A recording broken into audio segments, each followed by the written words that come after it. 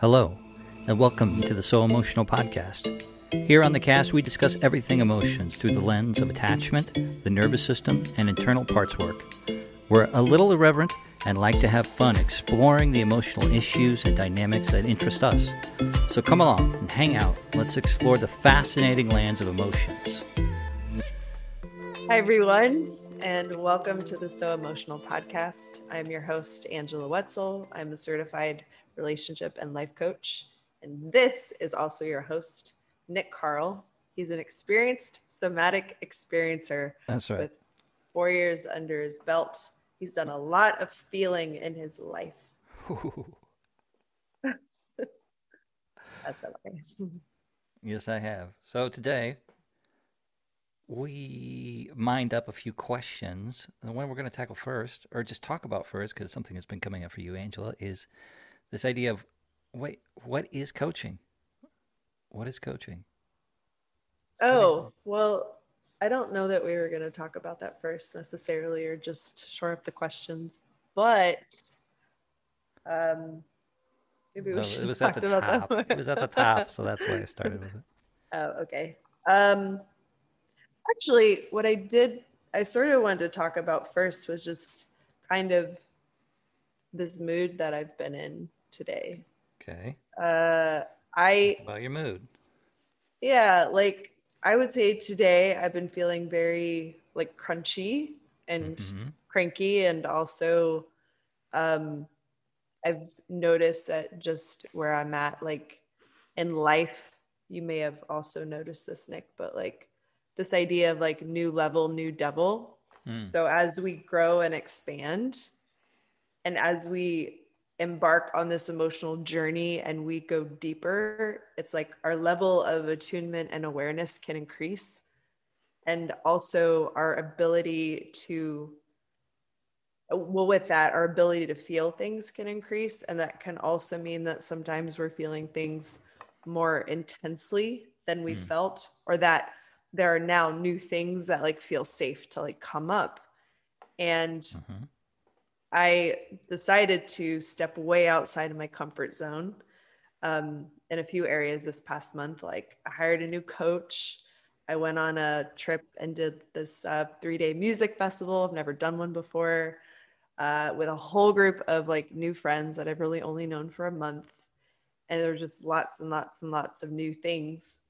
And I realized like doing new stuff when we don't feel safe can cause our nervous systems to go into a state of dysregulation. And what I have noticed is that the most important thing is being able to find ourselves in the middle of the chaos, in the middle of the storm again and again and again. Because having ourselves, like having our own back and doing that kind of self-regulation is super important. And of course, like being able to reach out and connect with people, like me calling you, or me talking to my friend Alexis or whatever, co-regulating, calming my nervous system by connecting with people, is also really important. And anyway, I've just been sort of thinking about those things because today I felt, I noticed even through all the work I've done and attachment stuff, and my own style was very much fearful avoidant. For anyone who doesn't know, it's really just a combination of anxious and avoidant with an element of fear added. And that element of fear and fearful avoidant can really come from a lot of different places. But it can be if there was actual physical abuse or psychological intimidation, anytime you felt fear or afraid of one of your caretakers. And I think that could even be like if you had a parent that maybe like threatened harm for you, or like threatened harm on themselves in some way. If they were scary or chaotic or unpredictable, that can cause that additional layer or level of fear and attachment. So having done a lot of therapy and coaching myself over the years and healing a ton, I still notice at times that I will still have approach anxiety, which those who have avoidant aspects will have approach anxiety. And that means you can start to feel anxious or overwhelmed when you have people moving towards you, or you have circumstances where you feel overwhelmed, or like you're going to fail, or, you know, it can kind of be like a shame spiral of just feeling like too much is happening and you can't control it. And then on the other side, I still have abandonment anxiety that can come up, where it's me being afraid of being left, or perhaps certain things in my life leaving and not coming back. And that can kind of include anything from like relationships to something at work to, strangely enough, like your favorite mug or your fuzzy blanket, like losing something. It could be like relationship to money. It can be any of those things. So I've been navigating a lot of my abandonment anxiety lately, which is interesting. And it's less to do with like romantic relationship and more to do with, I don't know, just it just interpersonal relationships, period. And also some business things. So I've just been noticing that. And I wanted to presence the fact that like on this journey, um, it's, you just keep learning shit. And no matter what you do, it's like you never get it done. Like you're never going to heal everything. And it's starting to just get more comfortable with the fact that there's going to be discomfort. And when we can learn to show up for ourselves and be okay with like not being okay and not like pushing the feelings away, then I think that can really change a lot. Like I think that changes our relationship to ourselves a lot. So that was kind of, yeah, something I wanted to say. Well, I think that there is a connection into the idea of what is coaching, right?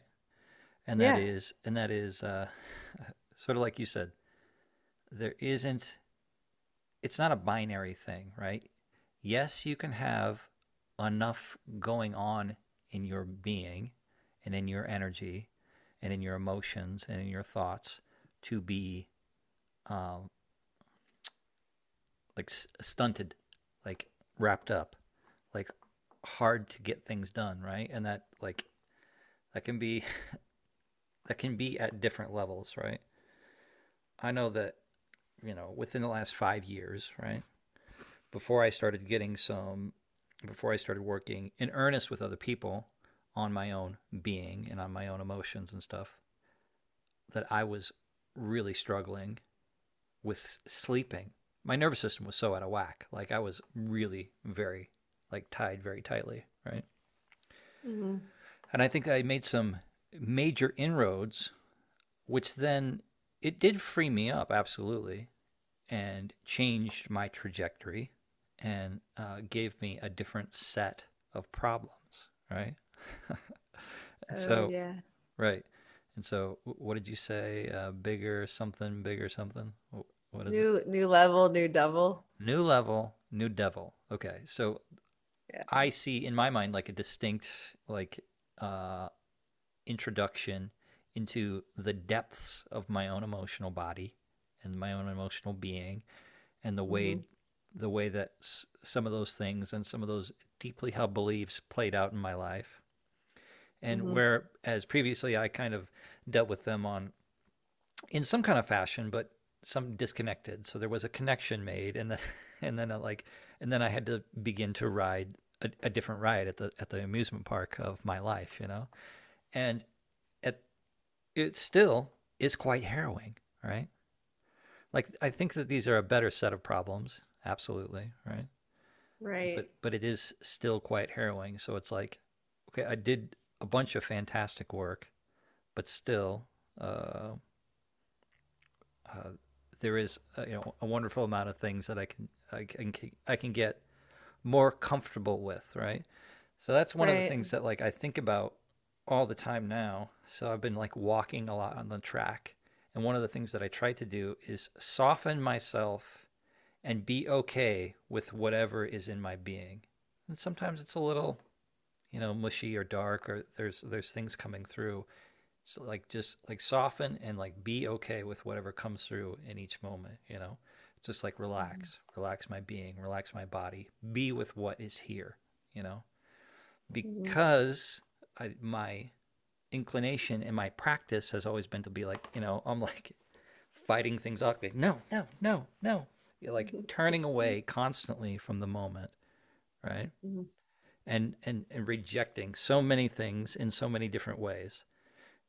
Um, that acceptance of those moments is like, I think that's where like the work is. And I think that that journey of acceptance and how deeply you can go into that and of accepting your life and accepting what is given you is maybe never ending. Like they talk about, super yogis who would just like let it all go. And I don't imagine, maybe I am one of those, but whatever. But I can almost like feel the trajectory. Mm-hmm. And so in that, on that sort of like spectrum from being very tied up, being very rejective, fighting everything, and being in a real battle that um, took me down, right, and really affected my life and made things really hard to do. Um, at some point, like I was pretty exacerbated and was encouraged by some people to reach out, and so I started doing research, and I got myself connected with actually a therapist. It was coaching because it was across state lines, right? Coaching. He Oh, is a okay. he is a therapist. Mm-hmm. Um, and we did the somatic work, like essentially. To me, it feels like pretty basic 101 stuff of entering your body and experiencing what is there, and then having safety with somebody else through attunement and connection. And it's just a practice of entering the body and being with what is there. Mm-hmm. And so I don't know. The line between coaching and therapy, I think, is a little fuzzy, right? I do Because, too. right, because um, Mm-hmm. I watched this really great YouTube video this week of a therapist, and he was trying to get into the nuts and bolts of the basics of like, okay, he counted 370 different modalities, cognitive behavioral therapy, like he ran down a giant list. Mm-hmm. He himself was schooled and practiced in somatic work and attachment work, the work of John Bowlby and Mary Ainsworth. And he Mm-hmm. thought that some of the basic 101 structure of how a therapeutic relationship works is like safe space, right? Safe space. Well, that happens in coaching too. There's Mm-hmm. like he talked about like a 3-level listening, which is like as a therapist, he like listens and accepts his client's message, and what they're communicating. He also listens inside of himself for his own transferences and how it interacts with his own emotional body. And then he's listening and being perceptive to how his words interact with the emotional body and somatics of the person that he's talking to, right? And trying to balance this and being aware of that is a really fundamental and generative human thing, right? And so both of those happen in coaching, and both of those things happen in therapy, which was his argument that that's like the basics of how it actually can help people. Mm-hmm. Mm-hmm. What are some of the other like kind of distinctive differences that you think about? Well, basically, like what I was trained on, I went to IPEC, which is the Institute for Professional Excellence in Coaching, and their definition of the difference between coaching and therapy is that therapy is really taking someone from a non-functional state, like they're not doing very well, like barely surviving, Like can't get out of and bed. like can't get out of bed, or they're having like crippling anxiety. A lot of it is like mental health and being able to diagnose some perhaps like disorders Right. um, although if you get into like the trauma informed field, a lot of there's a lot of like dissenting opinions as to like what disorders are, and like are disorders actually like the body in perfect order responding to environment, responding to things. So it's there's different like schools of thought even within like different therapeutic models. Like it just depends on the system, right? Because there's the DSM, like the manual for diagnosing like all of the different psychiatric disorders. Right. And then anyway, well, that's a whole thing. Get into it. But basically, it's like that school of thought can be on illness or disorder or like mental health issues, as opposed to looking at the entire system to say, what if this person or this their psychology isn't misbehaving? Like, what if it's actually in perfect working order? But to go back to the definition thing, it would be more like therapy is to take someone from not functioning so well into a functional state, being able to work and like sleep well and just, like basically live their life, right? Yeah, have some sort of baseline of Yeah. of functionality, like to Yes, get up and like functioning. live your Yeah. life, right? Right. Like being an adult to some degree, like being able to be a contributing member of society, right? Okay. And then coaching is really meant to take someone from functional into thriving.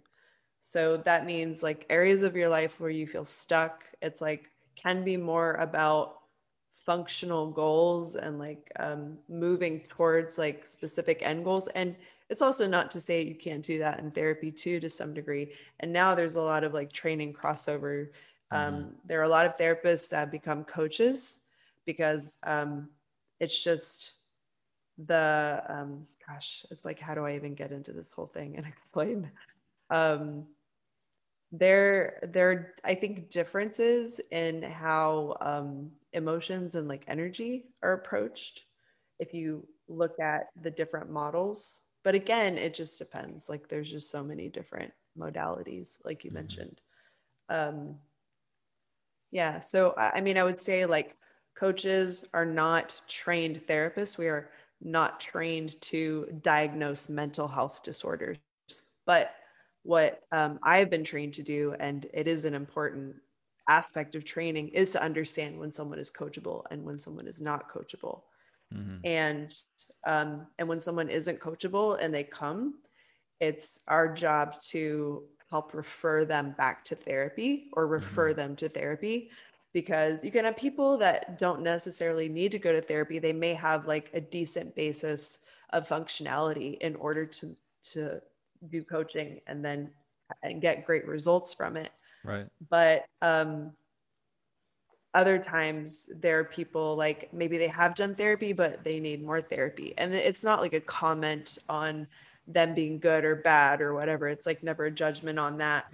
It's just like, and I'm trying to think about like how to define like coachability, but it's the ability for someone to essentially be able to shift, like I guess be able to observe their own behavior, observe their own emotion, um, to such a degree where there's at least some level of duality, meaning that they're able to witness themselves with enough space that they're able to actually move into their prefrontal cortex, so their seat of higher awareness, so that they're actually able to take some control and then make a mental shift and create a new behavior. Yeah. And when I'm working with someone, or I have, and I really have only referred one client back to therapy, and it was simply because what started happening is there was a shift into victimization where I, in her opinion, like I was victimizing her and causing her to feel certain emotions that she was like, you essentially, it was like, you made me do this and then you made me feel this way because of this.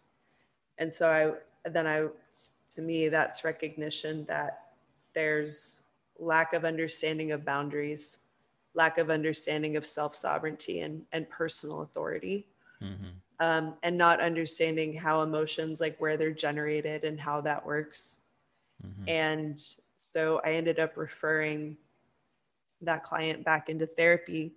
And it is normal, I think, for people to feel some sense of like maybe being insulted by that, or even if you tell a friend or somebody like, I think you need therapy, like people can take that as like an insult. But I never ever view it that way. It's just, I view it as that aspect of the nervous system just needing more support when it comes to having those emotions being heard and held and witnessed. Because without that, there's no way that we can create the space needed to actually have, like, I guess, that sense of calm, or to identify the difference between us and our emotions, or to be able to identify the fact that we can have boundaries or any of those things, right? So I believe there are a lot of foundational things that need to be put into place via therapy or via secure relationships, to some degree, healthy modeling or whatever. Because I can tell you, when I first went into therapy, I was not a good candidate for coaching. It took me several years before I was able to get into coaching. And when I had my first coach, within 6 months, I realized that it wasn't the right coach for me. And I was able to understand the difference between healthy relationship dynamics within coaching and healthy relationship dynamics within therapy, so that I was able to request another IPEC coach. Because, and not to like brag on my coaching program, but it was excellent. It really was. And really helped me understand a lot of those differences, like the difference between anabolic and catabolic energy. So energy that's generative is anabolic. It's creative, it's generative, it's cooperative, it's like good good feeling good feeling energy. And then energy that's catabolic, it's more destructive, it's breaking down.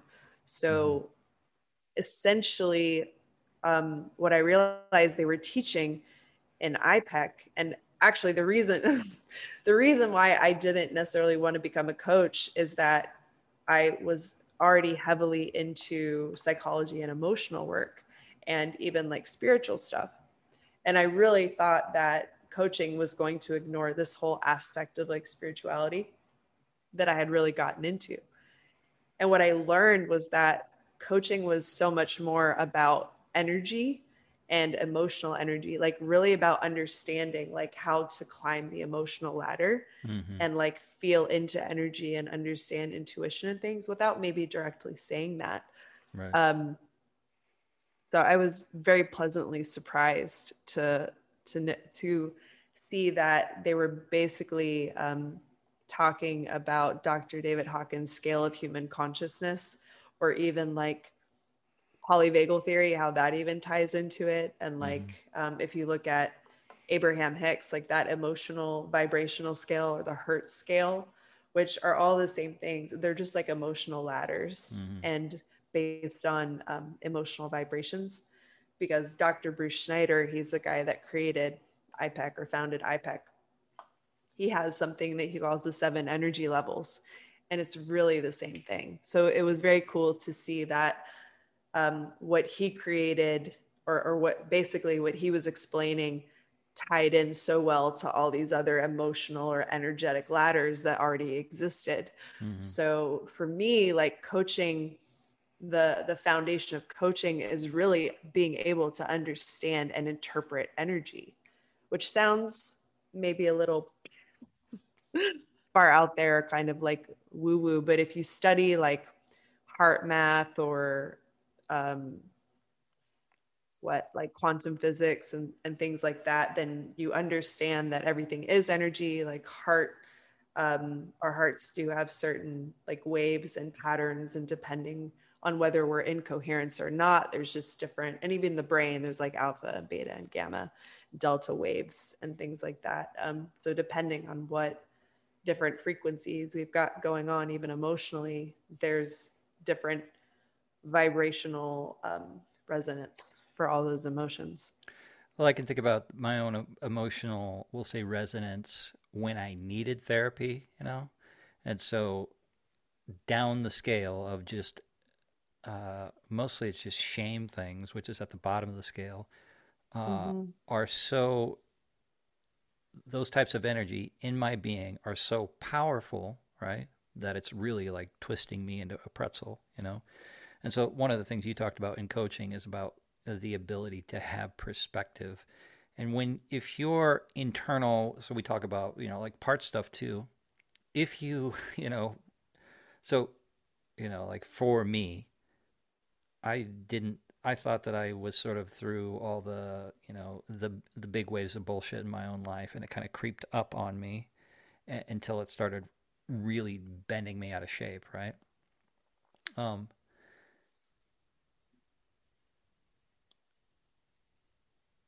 in those very hot and very low on the energetic scale times, it is, if I sort of like go to a coach, or even some of the ideas, because like I've read and seen like so many things. Like for a while I felt like old Charlie Brown, because I would like pick a new program or something and like try to do a thing, and it was just like, nope.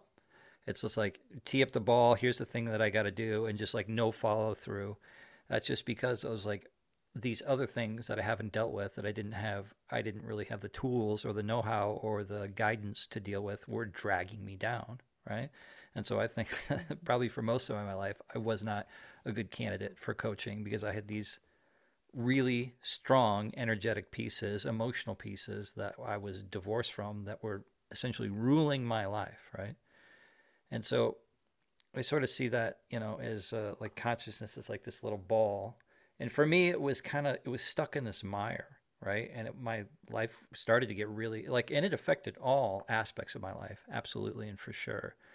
But then on a longer timeline, when my ability to maintain that system started to fall apart, those that system of keeping all that energy down, like like not recognized, not expressed, and not taken care of, when keeping the beach ball under the water started to fail, I really started to struggle in just everyday life.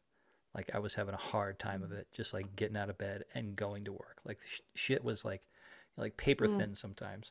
For me, it was like anger. Most of it was anger. Like I was just exploding all the time, and it was bleeding out into lots of places in my life.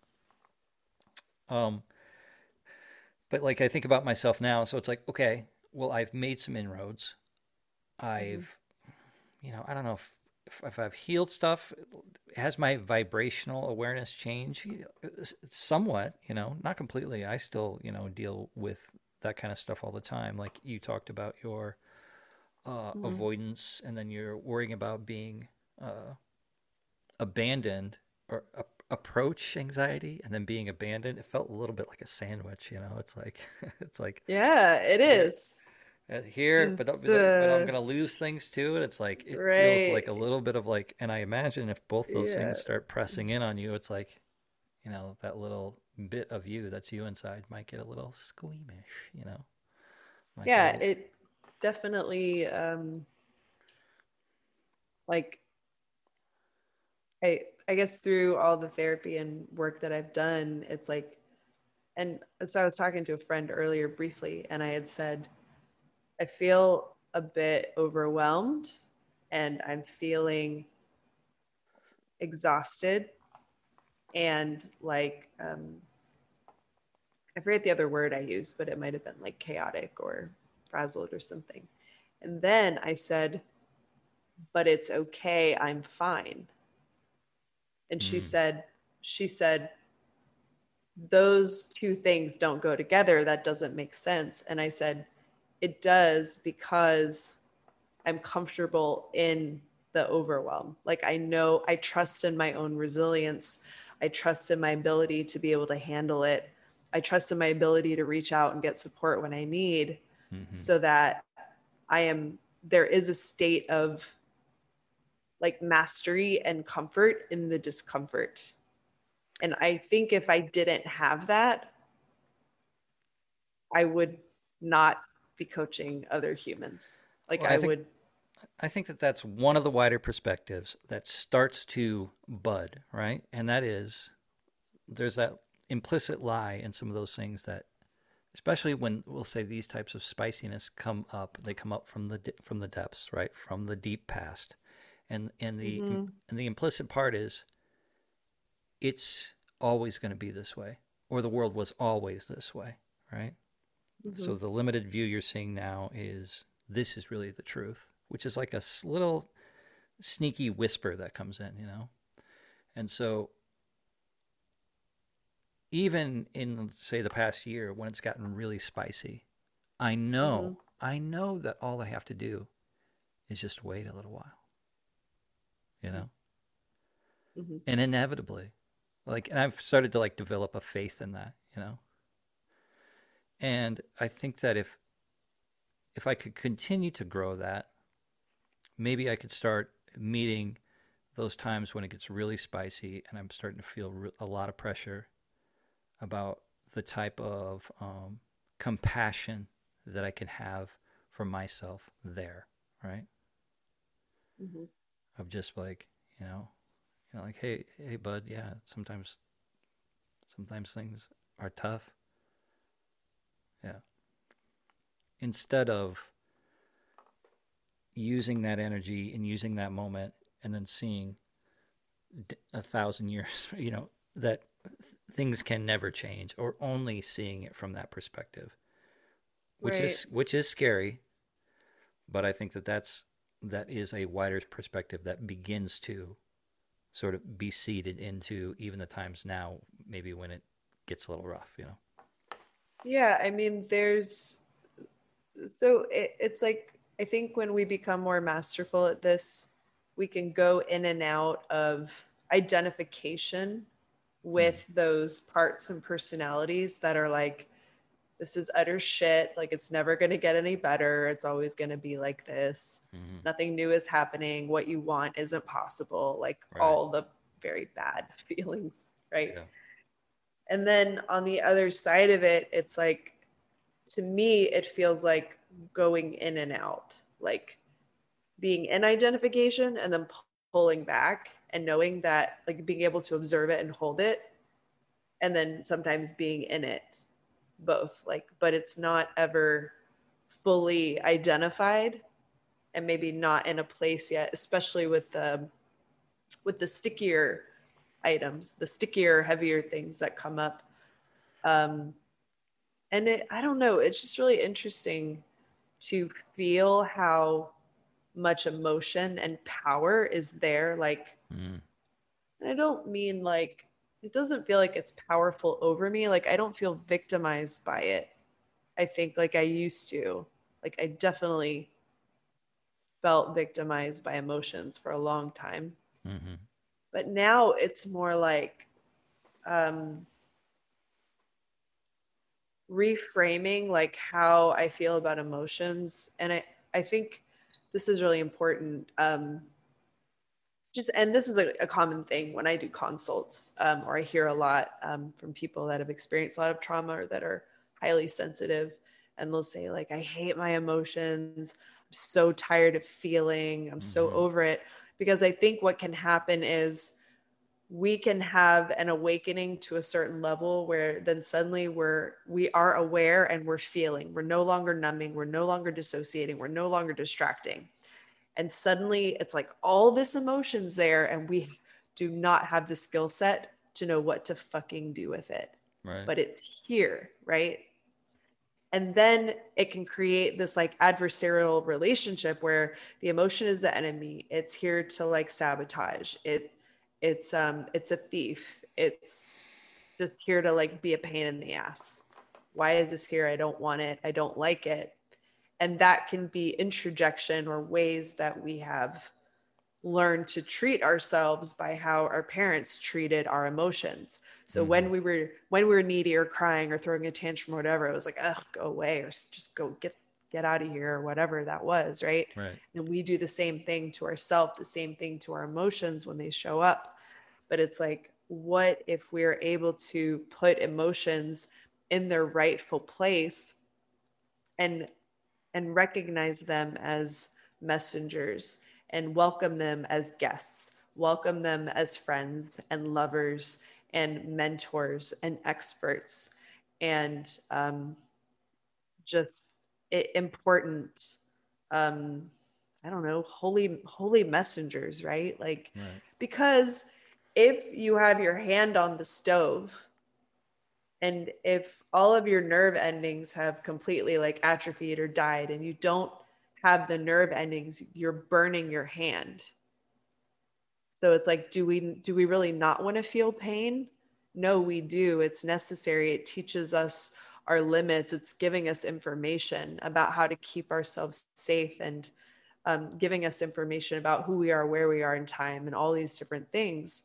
And so emotional pain is really not very different. And I think the difference is we can choose the pain and really allow those emotions to be there and speak to them, like, like, hey, sweetheart, like, I feel you, or hey, like, thank you for coming. Thank you for letting me know. I feel you. I hear you. I'm listening.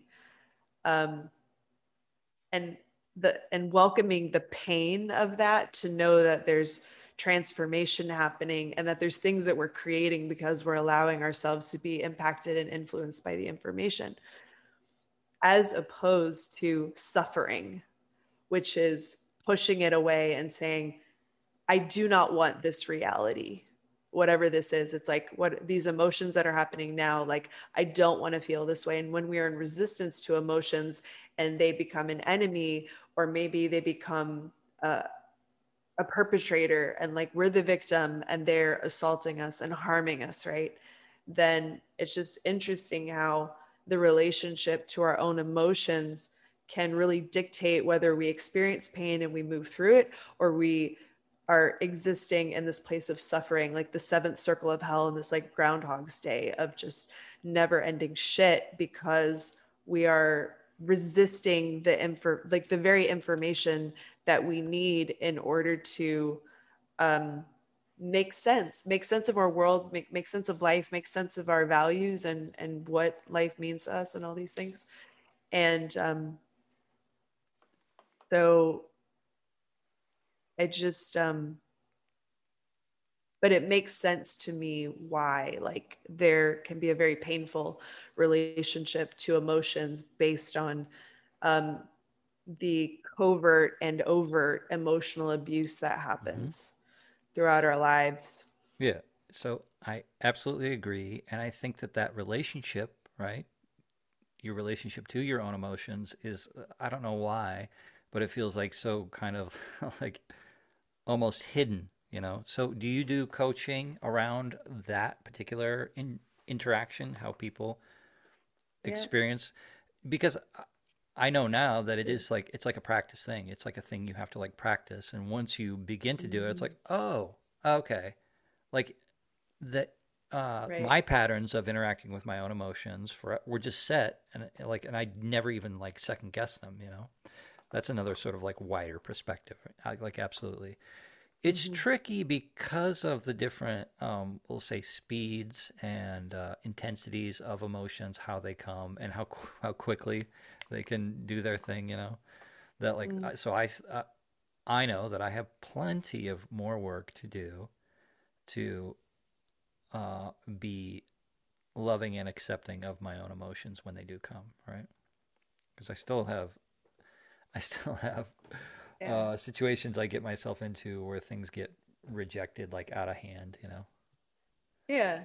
But I also think that when, so I think we've talked about this a little bit in, I think, one of our past podcasts, where emotions can become triggers. So Right. when an emotion becomes tied to a moment of trauma, then when that emotion arises, it's going to solidly like pull us back into that past or into resistance or trying to avoid the pain of the like neuroception, what our nervous system anticipates is going to happen because that emotion is present. Right. So there's lots of like sticky kind of things So do you think if somebody says, at play. I'm sick of feeling whatever it is that situation? Like they've developed a trigger to their own shit? Yeah, like, I mean, likely Yeah. they're feeling triggered by their own emotions or they're feeling victimized because, and I don't know if I ever ended up finishing saying what I was saying, but I think what has been happening to a lot of people just in the past couple of years, because with everything being shut down and there being so many more I don't, it just like feels like all hell is broken loose. Like when it just comes to all of these different things that are happening, right? Yeah. Just so much chaos and turmoil in the world, right? And it's like everything is sort of blowing up, right? And it's kind of wild.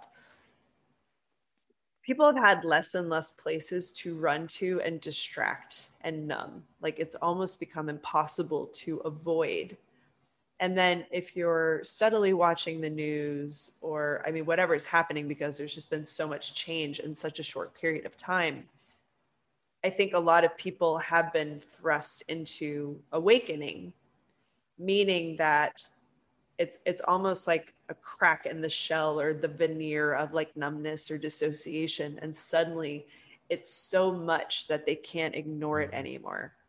Mm-hmm. And it's like they can't drink it away or they can't or they're like people have been sort of stuck in their homes like with their spouses, and when they could usually just leave and find something better to do and be like, oh, they're getting on my nerves, like now they're like facing it and it's like right in their face and they can't Right. get away from it. So I think that, and yes, we can experience awakening like through inspiration, of course, but I just think it's human nature that we're more likely to awaken through like serious suffering, Yeah. like Eckhart Tolle talks about his story of like immense suffering, like sitting on the bench. And I forget what everything that had happened that was so awful, but he just talks about like his ego kind of cracking open. And he Yeah. was just like in this blissful state for like how long. And like Byron Katie, who talks about just like the immense amount of pain and suffering she went through. And then like she was lying on the floor, maybe upstairs somewhere in this like in her bedroom or something, and also the same thing happening. Mm-hmm. And in those cases it's like their egos had been like totally cracked open, like there was just not like nothing left to really kind of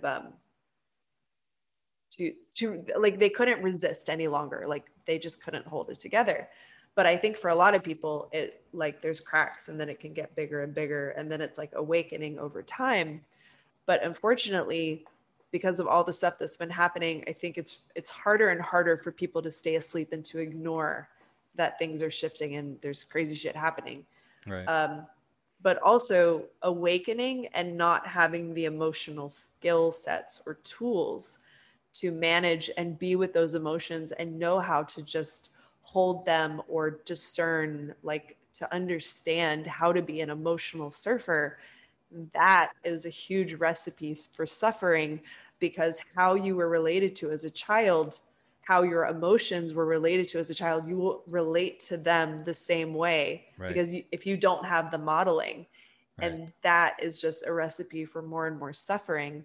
And so when you're finally feeling so much, or you have grief and sadness and anger and frustration and terror and all of these things coming up at the same time, like it's really, really, really difficult to like hold it together and be able to hold space for that. And Mm-hmm. even someone who has a decent mastery of those emotions, like that can still be a really tough time too. Mm-hmm. Experiencing grief, experiencing major loss of something that was safe and familiar and secure Right. or whatever. So it's like it's really tough goings, but it is possible to learn the tools and the skill sets to be able to not just learn how to self-soothe, but to also reach out and get the support.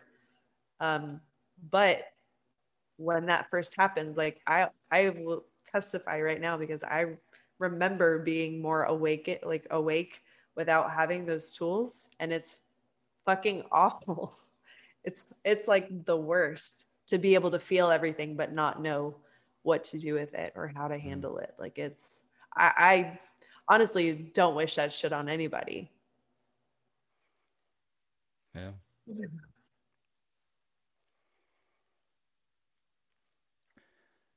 What about the idea of people reaching out for coaching who don't think they can be helped? Well, I think it's really normal when we haven't experienced that like new paradigm. So if we're living in a paradigm of I'm a victim, I can't have what I want, life is shit, whatever that like world or whatever that story is, oftentimes living in that world or in that story means that we've created something entirely opposite that's what we really want. So usually what we value, what we desire comes from lack of something or comes from experiencing deep pain around something, and we create something new. Like if we know deeply what it feels like to be abandoned, then we're already in our minds like creating the opposite of that. What I really value, what I really desire is connection Mm-hmm. and security and steadfastness and consistency. um, but unfortunately, when that's unfamiliar to the nervous system or that thing has never been modeled before, ever experienced before, it's really hard to believe that it's possible, especially if we've never seen it and we don't know what it feels like. Mm-hmm. And so, I mean, I can even say this for myself. Like, I consistently have my own coach that I work with. I work with different coaches on different things from time to time. And like, I have my own stuff where I'm creating new things that I've never experienced before, that people in my family have never experienced before. Like, I'm doing new things Mm. that no one in my immediate family or even extended family has done. Right. And so it takes a lot for me to say, this is what I want.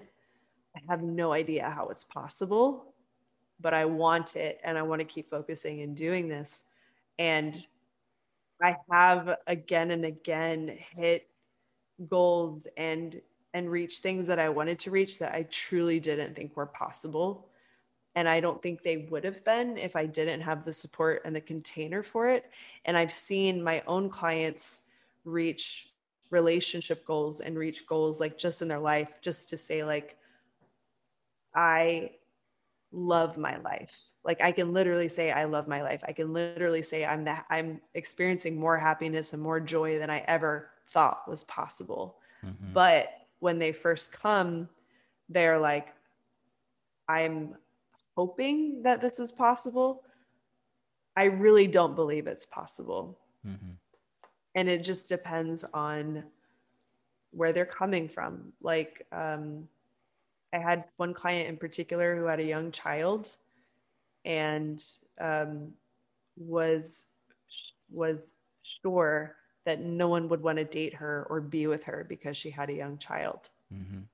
And then she met someone and he kept stepping up. And at first he was like, well, I'm not sure if I want to raise another kid. Like, I don't know. But we were doing the work to like not focus on that, working on her allowing more, her appreciating where he did show up, what he wanted to offer, being okay if he did step away or say that wasn't what he wanted, like just not adding like fuel to a non-existent fire, right? Right. Right. And he loved being with her so much, he just started stepping up. He just started showing up again and again and again. Mm. And it was really beautiful. Yeah. And she was just like, holy shit, like he's decided, like, yes, he wants to. And then um yeah, and her life changed and she had an entirely different experience of partnership than she had had before when she Right. was married. And I think without the Yeah. container that you guys were able to forge, right? then kind of all the old patterns weigh in and then start pressing in, probably, Right. maybe. Yeah. And then you get the, you end up Yeah, getting. it's like the self-fulfilling prophecy that I see again and again. Like what we focus on either consciously or subconsciously, like we will create Right. because we're putting energy there. So when we have parts that are like freaking out and are focusing on abandonment, like you can look at your own life, and I'm sure you've seen it, and I've seen it myself, where I have done things that are actually recreating the circumstances that I'm Mm-hmm. trying to avoid. Like it's Yeah. when you look at it, it's almost like crazy making, being like, oh my gosh, I can't believe I did that. Like I've been afraid of abandonment. And yet I did this thing where I'm literally pushing people away so that they will abandon me because it's a younger part that's like, its coping mechanism or its strategy is literally that age where it's just it's like the strategy of a 5-year old. Mm-hmm. And it's like they don't really have the skill set, and it may have worked in the home or at that younger age, but when you're all grown up in entirely different contexts, when you're on your own Right. It's. navigating different relationships, like it just doesn't work the same way. And so Mm-hmm. you can, you know and also you've probably seen, I know you've seen this, and I've seen this too, and I think everyone has some experience of like seeing their friend or their parent or their partner devolve into like a 4-year old or a 6-year old or like a teenager. Like Mm-hmm. we have all seen these other personality or these younger parts, which is why people are like, you're acting like a child, like stop it. And it's like, Yeah. yeah, they are acting like a child because that's the personality that's Mm-hmm. driving the bus at the moment. Mm-hmm. So those personalities will recreate the thing that they're afraid of, although they're trying to avoid it. They're focused on not doing that. So it's like an example I gave recently was like, it's like if you're in an ice cream shop and you ask your friend, like, what do you want? And they're like, not pistachio. And they're like, well, what do you want? I don't want pistachio. And then it's like they're only looking at pistachio. And then you're like, well, here, do you want like vanilla? And they're like, oh, I hate vanilla too, or whatever. But it's like they're not focused on what they're really wanting. And Mm-hmm. it's really hard to create or get what you want if you're only focused on what you don't want, or if you're like, oh, I don't care, it doesn't matter. So Right. when we're not in touch with like our actual desires, or if we're not continually focusing and refocusing and recommitting to what we want to create, then we're naturally going to fall into those subconscious, Mm-hmm. unconscious patterns and energies and behaviors. And then of course we get the same. So Yeah. Tricky, tricky. it is tricky. It's very tricky. And you can work on that in coaching? Yes, you can actually. Oh. Yeah. I mean, yeah, that's actually a huge thing that I work on. Like, well, I work on with my own coach is timelines. It's like, what are you creating?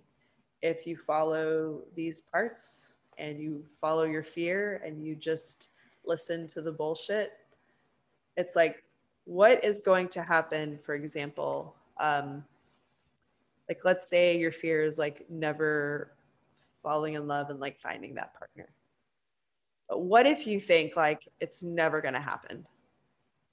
Never going to happen for me. And how that makes you feel is likely garbage, very depressed, very, if this is something you really want and you feel like you can't have it, it's not very motivating. So then that would lead you to like put on your sweatpants, lay in bed, get some Haagen Dazs, like maybe watch When Harry Met Sally on repeat or something, right? Like trying to make yourself feel better. But what you're not doing is anything that's actually getting you out of your house, meeting people. So it's like being very careful about what thoughts, what beliefs, what behaviors we're engaging in. So yeah, coaching does cover a lot of that. Yeah.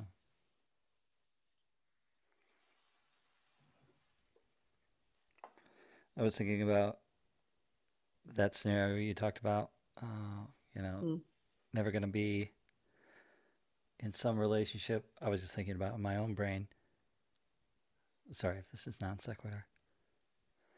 Mm. So I don't sit and like eat Haagen-Dazs and like bum out about it. Hmm. What I think I've started to do is to not trust the desire. Mm. You know, Yeah. Yeah. Yeah. it's There's which just leaves me in different. kind of like it's a little bit of like a it feels just like an in between zone, right? So it's like I guess that desire was there for a long time, but now it's like I don't know if I trust because it just seems like it seems very old, right? As in Right. that strong desire comes from like a wounded place, Mhm. and it's like Right. and it was such like a bleat of just like oh I need where it's just like oh, no, not necessarily. That's nice. It's a nice thing, but you don't need that. You're okay. You know, we're Mhm. okay. Yeah. You don't have to get into that anyway. I think that there's a difference between desires that come from our ego and come from our pain Hmm. and like deep soul desires that are born of like inspiration and expansion. Hmm. And I think it's also important to be able to discern the difference Hmm. because when it's sort of like those desires that come from wounded places can be very like addictive, Yeah. right? So it's like I need this thing in order to feel better, Right. right?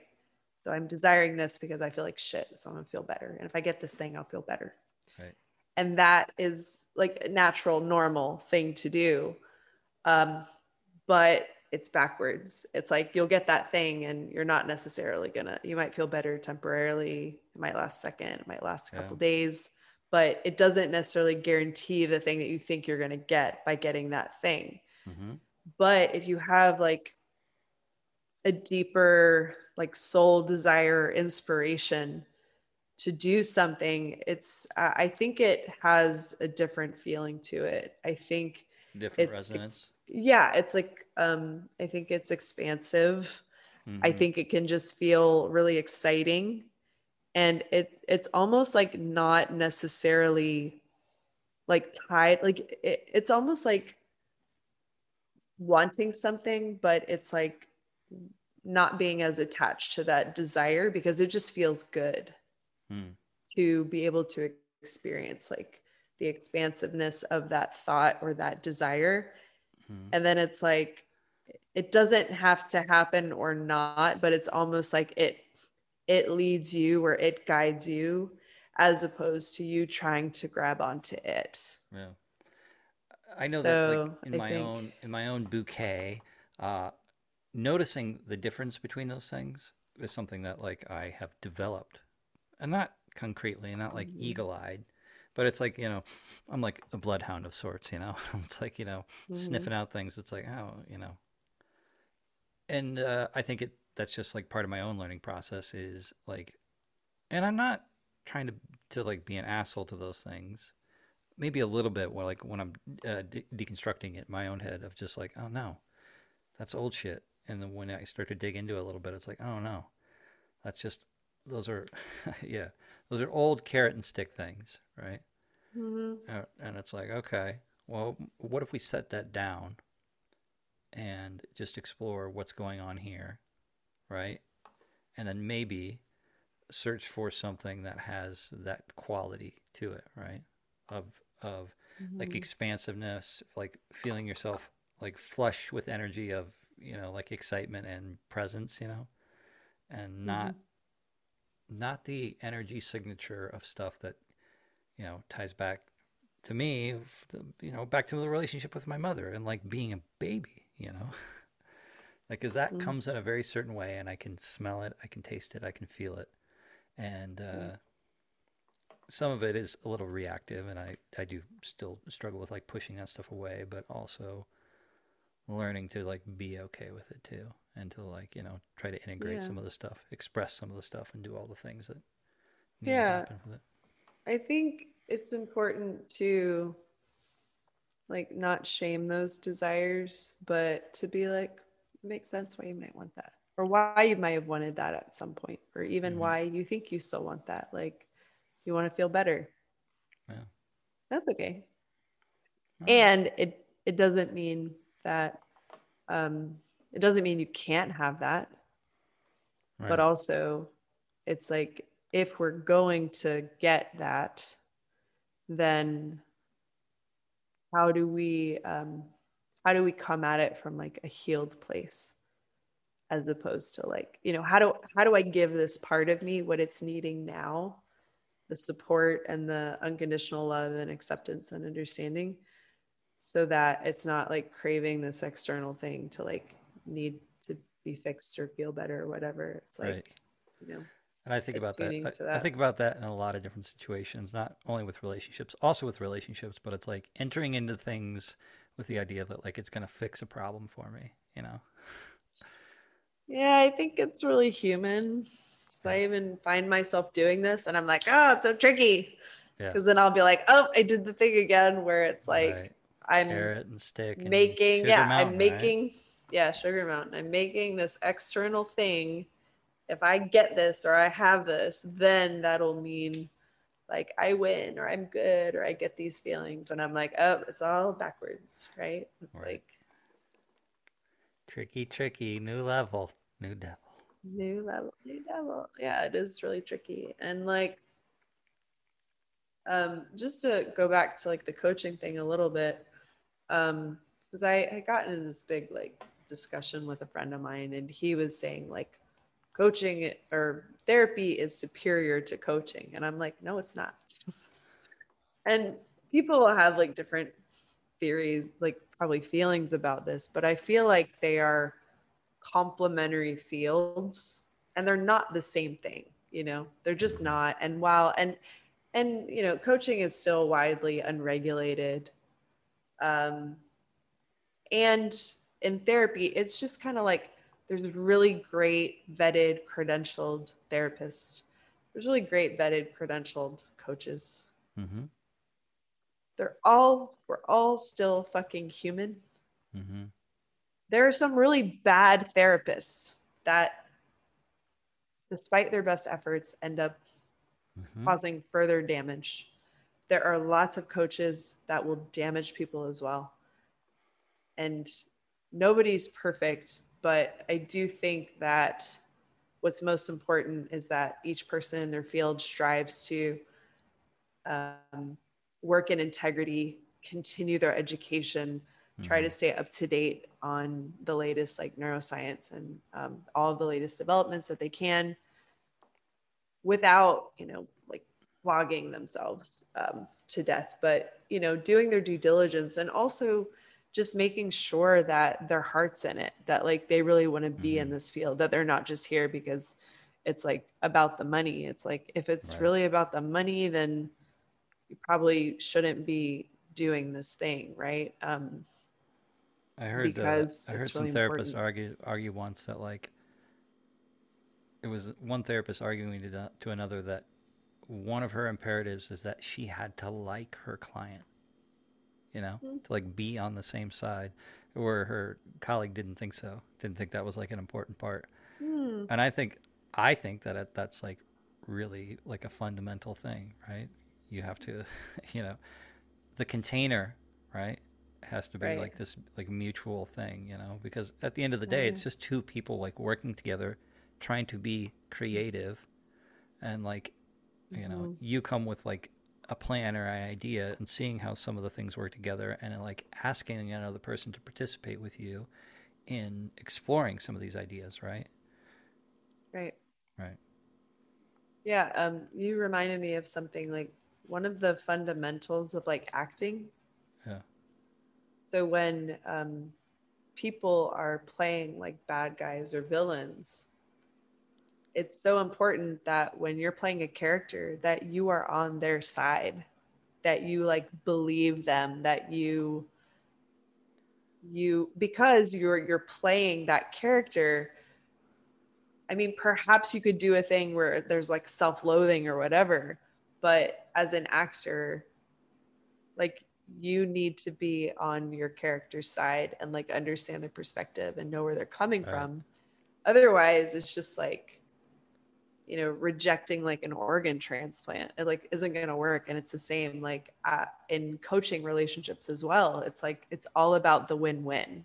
Yeah. There's like no need to sell somebody on coaching, because if you're having to sell somebody on their own transformation, they're not ready for it. Right. If you have to convince someone like tap dance and be like, I'm the right person for you, like then it's really not a fit, or they're not ready, or just, whatever. There's like a number of factors involved. And I found like really the best relationships are where like they're ready. Okay. They have their doubts. Like they might be like scared, but excited, but they're like, yeah, I'm ready to change. Like I feel like you know what you're doing. I feel like I can trust you. And that you like each other, because you're going to be, I work with clients like, sometimes like 3 months is really my minimum, and I'll probably be moving to 6 months minimum, because consistency and time are really important contributing factors to results and success. But anywhere from 3 months, like I've had clients for like 2 years, like 2 years at a time. So that's a long time to be in working relationship. And it's like when you find someone that you work well with, or something clicks in that relationship, and there is like, it is the win-win, like I enjoy coaching them, they enjoy working with me, then it can be a beautiful thing and lots of great transformation. And then you are developing relationships, and then they're getting incredible results. And like there's nothing better than to be with someone at the beginning of their journey with you, where they didn't believe something was possible, to the end where they're like, I've just met the love of my life, and I've never been in a relationship that feels like this, and I couldn't have done it without you. And it's true, but like they also couldn't have done it without their own commitment to themselves. So it's like what the container, like what happens within that container between a therapist and a client, between a coach and a client, is like magic, is like some form of alchemy, and it's really cool.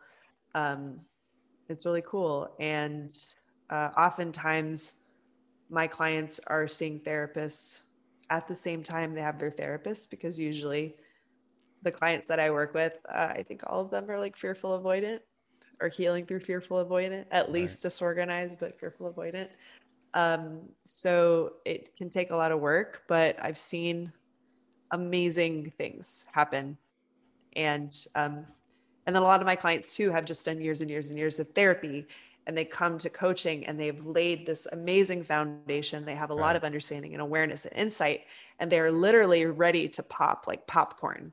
And it's just like, it's just like helping them make these little shifts and like see these little things. And then suddenly everything is just like starting to make sense, and they understand why, and they know all the things. And then they're able to like create some really fast transformation. So it's really cool to watch.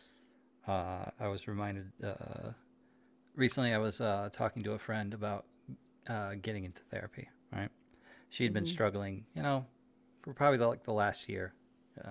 Her life is, but she's very, we'll say, stubborn. She's just a stubborn type of person, So I happened to run into her the other day, and I was like, "So did you reach out?" And she's like, "No." And one of the things she said to me is that she said, "It's so hard to. How would I ever trust somebody?" And I was like, "Oh." I was almost got excited for her, because I was like, "That's wonderful," because that's exactly the place where you could begin to do that, Yeah. And so I was trying to, give her a very light-hearted, not so, like trying to encourage somebody and not be pushy about it, Right. Of just like telling some of my own stories about, in those places, about some of the magic, like the basic trust of a person, because that's like 101 of like really working with anybody in a helping role, is about safety. and about respect and about listening, and just how those basics can really be so goddamn healing. And then, like you said, if the energy starts to move, right? If they've like put all these pieces in place and see things from different places, then you can. There's so much energy available for us humans. Like we really can like shoot off like rockets. Some people can. I'm more like a slow prairie fire, but like I've seen it in other people, and just in talking to you and hearing some of your stories, just knowing that that's some people's karma. That's what happens for some people. Yeah, they're just ready, and it's cool to like help facilitate and mentor that, and to see them like show up differently. Like the one client that had the younger child, I remember I first started coaching her, and she would show up a lot like, sort of stressed, right? And eventually she showed up and she was just like this. Just beaming.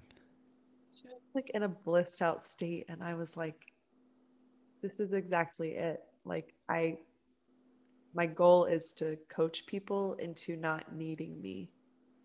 And not to say like they don't, need other people, but to really get to a place where they're able to like shift and do. And it's just, it's so I think about like seeding self, right? And so in all the therapy that I've done and the work that I've done, that I'm always scratching back little pieces of my own being, right? And when I get little pieces of my own being back, that I get more powerful as a person, Yeah. And so think about like you as like you're like a builder or a coach, and like working on the garden, working on the energy, like putting the pieces in place, and then it's like, we did great work. Like now you can take these belong to you. This is you. This is your birthright. This is your being, and you don't need me to do any of that. Like maybe like I'm glad to be with you and to help grow and to share and to explore and to put pieces of the puzzle together, but the puzzle is yours.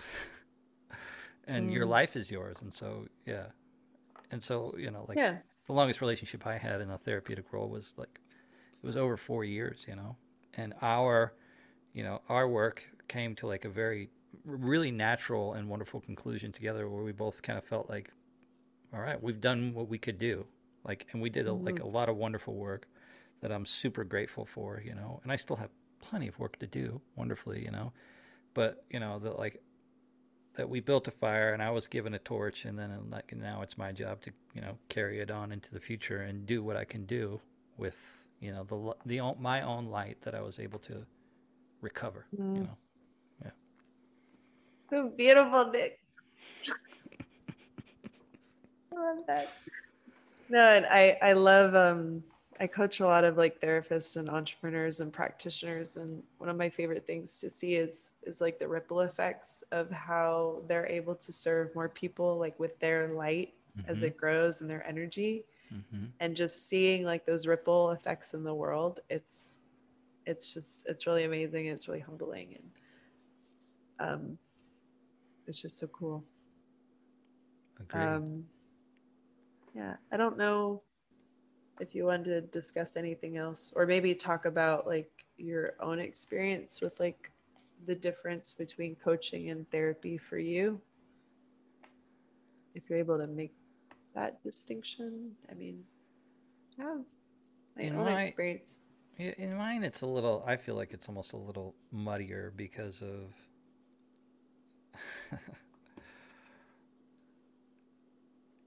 maybe I was thinking maybe now that I'm like a decent candidate for coaching. Like I'm not really doing anything right now. I'm kind of cruising along, I think about all the work that I did with my coach, who was a therapist, so I don't really get what we did. It was coaching because he was in another state. He was a coach. Well, it was, but what you were doing was like a therapy model. Yeah. Yes. Yes. Because it was more based in,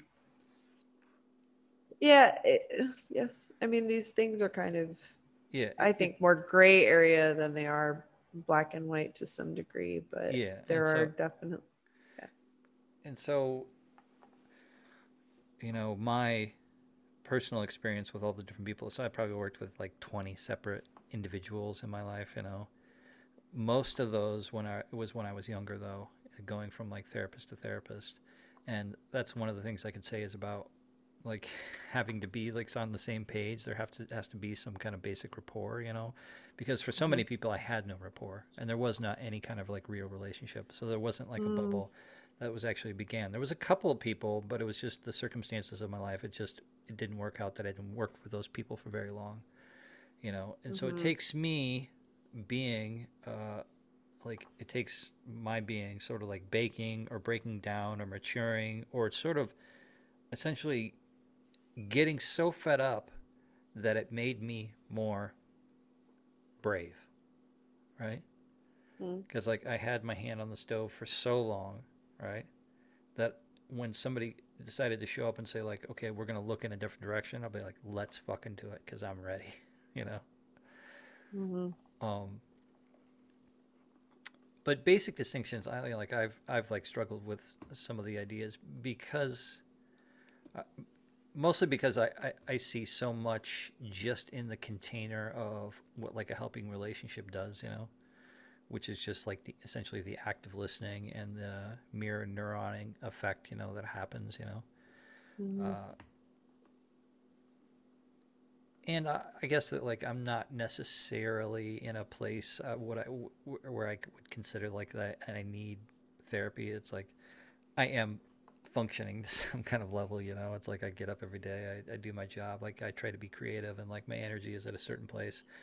I would love for my energy to go on some rockets, There's a couple of whatever. There's still plenty of work to be done, So Yeah. I don't think that I have a distinct because I think that there's so much overlap, but Yeah. that's just my opinion. Yeah. I was trying to think about how I would define like the difference and how it feels. And I would say, so I've had some therapists that I thought weren't as great, but I've had some like really good therapists. Mm-hmm. And I will say that what I thought those therapists were really good at was being observant and noticing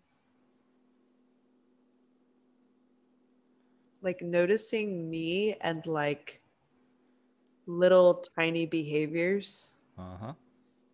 Um, and I'm so two of like my favorite therapists. Um, one of them, I remember sitting in her presence and feeling really, really small, like really tiny. And that was when I knew that I was tapping into some like vulnerability and allowing myself to be seen. There was like probably some child part that was showing up and allowing myself to be seen. Yeah. And that was really new for me. And I could like she was very good at like reflecting back to me and encouraging me, and like I just felt very safe with her in order like exploring some of these emotions and things. And then this other one I had, I went through like a rough time with a breakup one time, and I knew I needed some extra support, so I went in, and I had actually some of my like my fearful stuff was coming up because I had a roommate at the time, and we had like gotten into like a little argument or something. We were disagreeing about something, and he was very tall, and he raised his voice at me, and it triggered me so badly. And we were like probably 4 feet apart, so he was like kind of close to me, and it must have just triggered my like dad stuff where I was like, holy shit, I'm terrified that I'm going to be obliterated. Like I just had no idea what I thought was going to happen. And I like hid from him for like a good week. I was like in and out of the apartment. I like wasn't coming out of my room. Like I was trying to like sneak around because that's how like scared I was. And I remember I was talking to his therapist about it, and she was like, slow down. And she was like, repeat that again. She would have me say things over, like slowly. And it was because I was speeding through certain things to not feel the emotion of it. Mm-hmm. And so it was like she was able to like help me slow down and like drop into it. And what I realized was there was so much fear and panic and anxiety. And she said, what do you think is going to happen? And I remember just like breaking down and saying, I don't know. But I was so, so scared. Right. And what she helped me to understand is that even though I was afraid of like not knowing what would happen, that I could come up with a plan and do things and actually like have a conversation and it be safe. And, so I ended up being able to have that conversation and feel safe and protected and having my own strategies and stuff. And so I've implemented those kind of things in my life. And so I view both of them as like incredibly brilliant. I wish I had been able to work with both of them for longer. I actually worked with both of them just for like a few months at a time. But yeah, and then I've also had some terrible coaches, but I've had really good coaches too. And also, some of the really good coaches were also really good at listening to me and at Mm-hmm. seeing me and reflecting things back to me and making me feel incredibly safe in expressing my emotions. Mm-hmm. But I will say some of the things I had done differently in coaching might have been more like practical, like skills in what to do for scheduling or what to do with routines, like I felt like there was some more tangible kind of, Mm-hmm. yes, in a way, goal or like results oriented, like a lot more of like, how will we measure this? Like I feel like there can be a bit more measurement in coaching. And even though touching on past things, it's like, I think spending perhaps less time in the past, maybe more time in the present, and like making sense of the past so you can transmute it in the present to create a future you want instead, Mm-hmm. I will say. Um, so yeah, but a lot of the coaches that I've worked with have done what I've done, which is like cross training in a lot of different modalities. Mm-hmm. So like I I am always training and studying. Like a lot of my mentors are all therapists. Um, and I do continuing education credits with like the NICABM, the National Institute of Cognitive and Behavioral Medicine, because I want to be able to support people, not like I'm never going to take the place of a therapist. I really do feel like it's like different work to some degree, and therapists are definitely trained differently. But just because everything is really at its basis like so very emotional, it's like what we're really doing is working with the emotional landscape. And the reasons why we don't move forward in life is our emotional reasons. Mm-hmm. And so it is all really about energy. And it's like how coaches work with energy is different than how therapists work with energy sometimes. But then again, like I've said, there's so much overlap now that I think there's a lot of commonalities. Um, but then if you're getting into like psychiatry and like Pharmacology. uh, pharmacology, that's like a different animal too, because Right. there's a lot of different things. So anyway, the only other thing I thought to say, and I forgot to say it, that I'll just say now, is that the idea of like wherever you go, there you are. So what can be a really sneaky thing when you're entering into coaching or therapy is the fact that we will likely end up recreating our patterns in relationship within therapeutic relationships as well, or within coaching relationships. Absolutely. And I had a consult with someone recently, and it's like her longest relationship had been like 2 weeks, but she had also started to replicate, or was replicating these patterns with therapists, where it was like Mm-hmm. the longest she had been with a therapist was like a couple of weeks. Mm-hmm.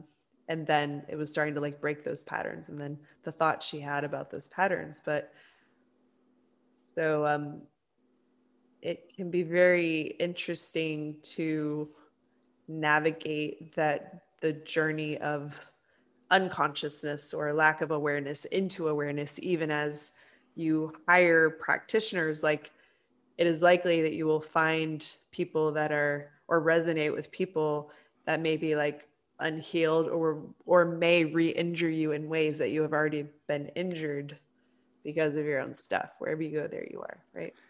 I think about it because I ran into it in that relationship of 4 years, right? After a Yeah. few sessions, he happened to ask me, "Well, what do you think about me?" And in my head, I was like getting ready to fire him, Mm-hmm. just because I had like a laundry list of things. Mm-hmm. And I figured out that I am hyper vigilant for any types of slights to like what I perceive like people perceive me as or something. Like I get very sensitive. So it's like he's 5 minutes late. Well, it's like, well, he definitely doesn't give a fuck about me. Oh, so it's like making meaning based on what, like how someone's acting, then you would definitely extrapolate, like you would make it about you Yes, as a absolutely, site. and Okay. and in a highly ultra sensitive way. Okay, which is a recreation of my relationships as well, right? And I Mm-hmm. and I think that like that I've seen it also in other people. But so I worked with him. He encouraged me to tell him what I was thinking about him, and I didn't want to do it, but I did do it, and it was pretty amazing, right? Like that simple thing, because that was really scary to do. Mm-hmm. But I also realized that like because I worked with a few other people, and I realized that in therapeutic and in coaching relationships that I do that with almost everybody, right? So like there will be some Mm-hmm. sort of like Rubicon. It's just like an energetic boundary that I have to go through, which is I will begin to either feel it'll be some sort of counter-dependent thing like no, this is wrong, this person doesn't care about me. Mm-hmm. I mean, usually that's the crux of it, Yeah, they don't give And a shit about me. You're they don't full give a of shit about shit. me. And when that happens, when that comes up, it's a whole trigger and it's a whole thing, right? Mm-hmm. And absolutely, in the past, I would have just taken that as like, oh, this is just a sign of like, this just is what it is, right? This person Right. doesn't It's give a shit this about me. person. Like, yeah, it's this person. Like, it doesn't have to do with me. It just this.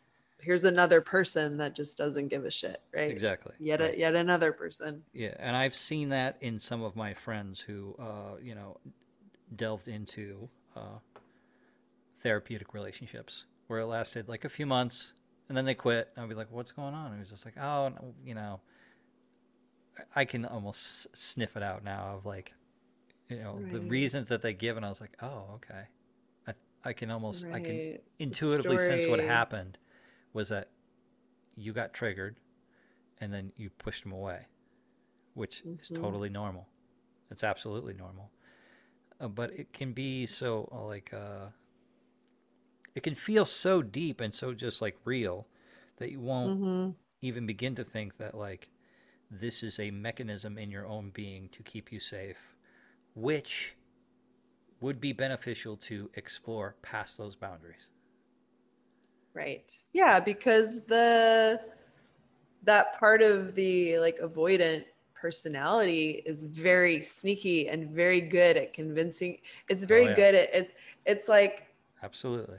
it's like throwing your shit in someone else's yard and being like, ew, Yeah, ew, look at that, all that shit in their yard. yeah, And it's and like, and it's there's so shit in the good. yard now. It's just there. Everybody, you can see it, can't you? I mean, it's just like Right. it's so matter of fact. It's so black and white that it just makes sense. Right. To like, well, I don't play around in yards with full of shit, Which so shit. I mean, look, throwing my Yeah. hands up. I'm out of here. Exactly. It's like, oh, that's disgusting. But it's like, meanwhile, you were the one that like lobbed all that shit over there. It's just like classic projection. But it's just it's so Classic very projection, clever. but it's so sneaky So thinking, so clever.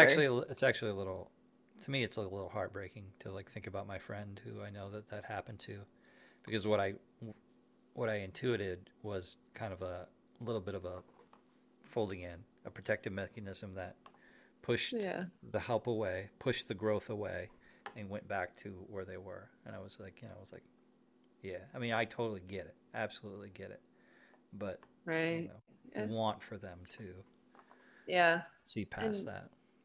And we talked about this, I think, on another podcast as well, but just like kind of the mystery of awakening and how it happens is like so. Yeah.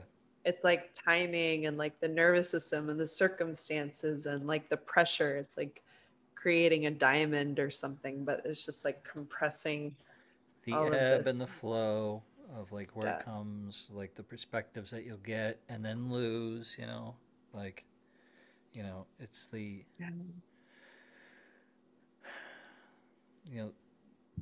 just the learning learning like never ends. Like perspective never ends. Like growing sort of never ends. You can just continue to go on up into the future forever, Yes, yes. Sorry, I had someone call me. You bastard. Someone called me on my phone. Yeah.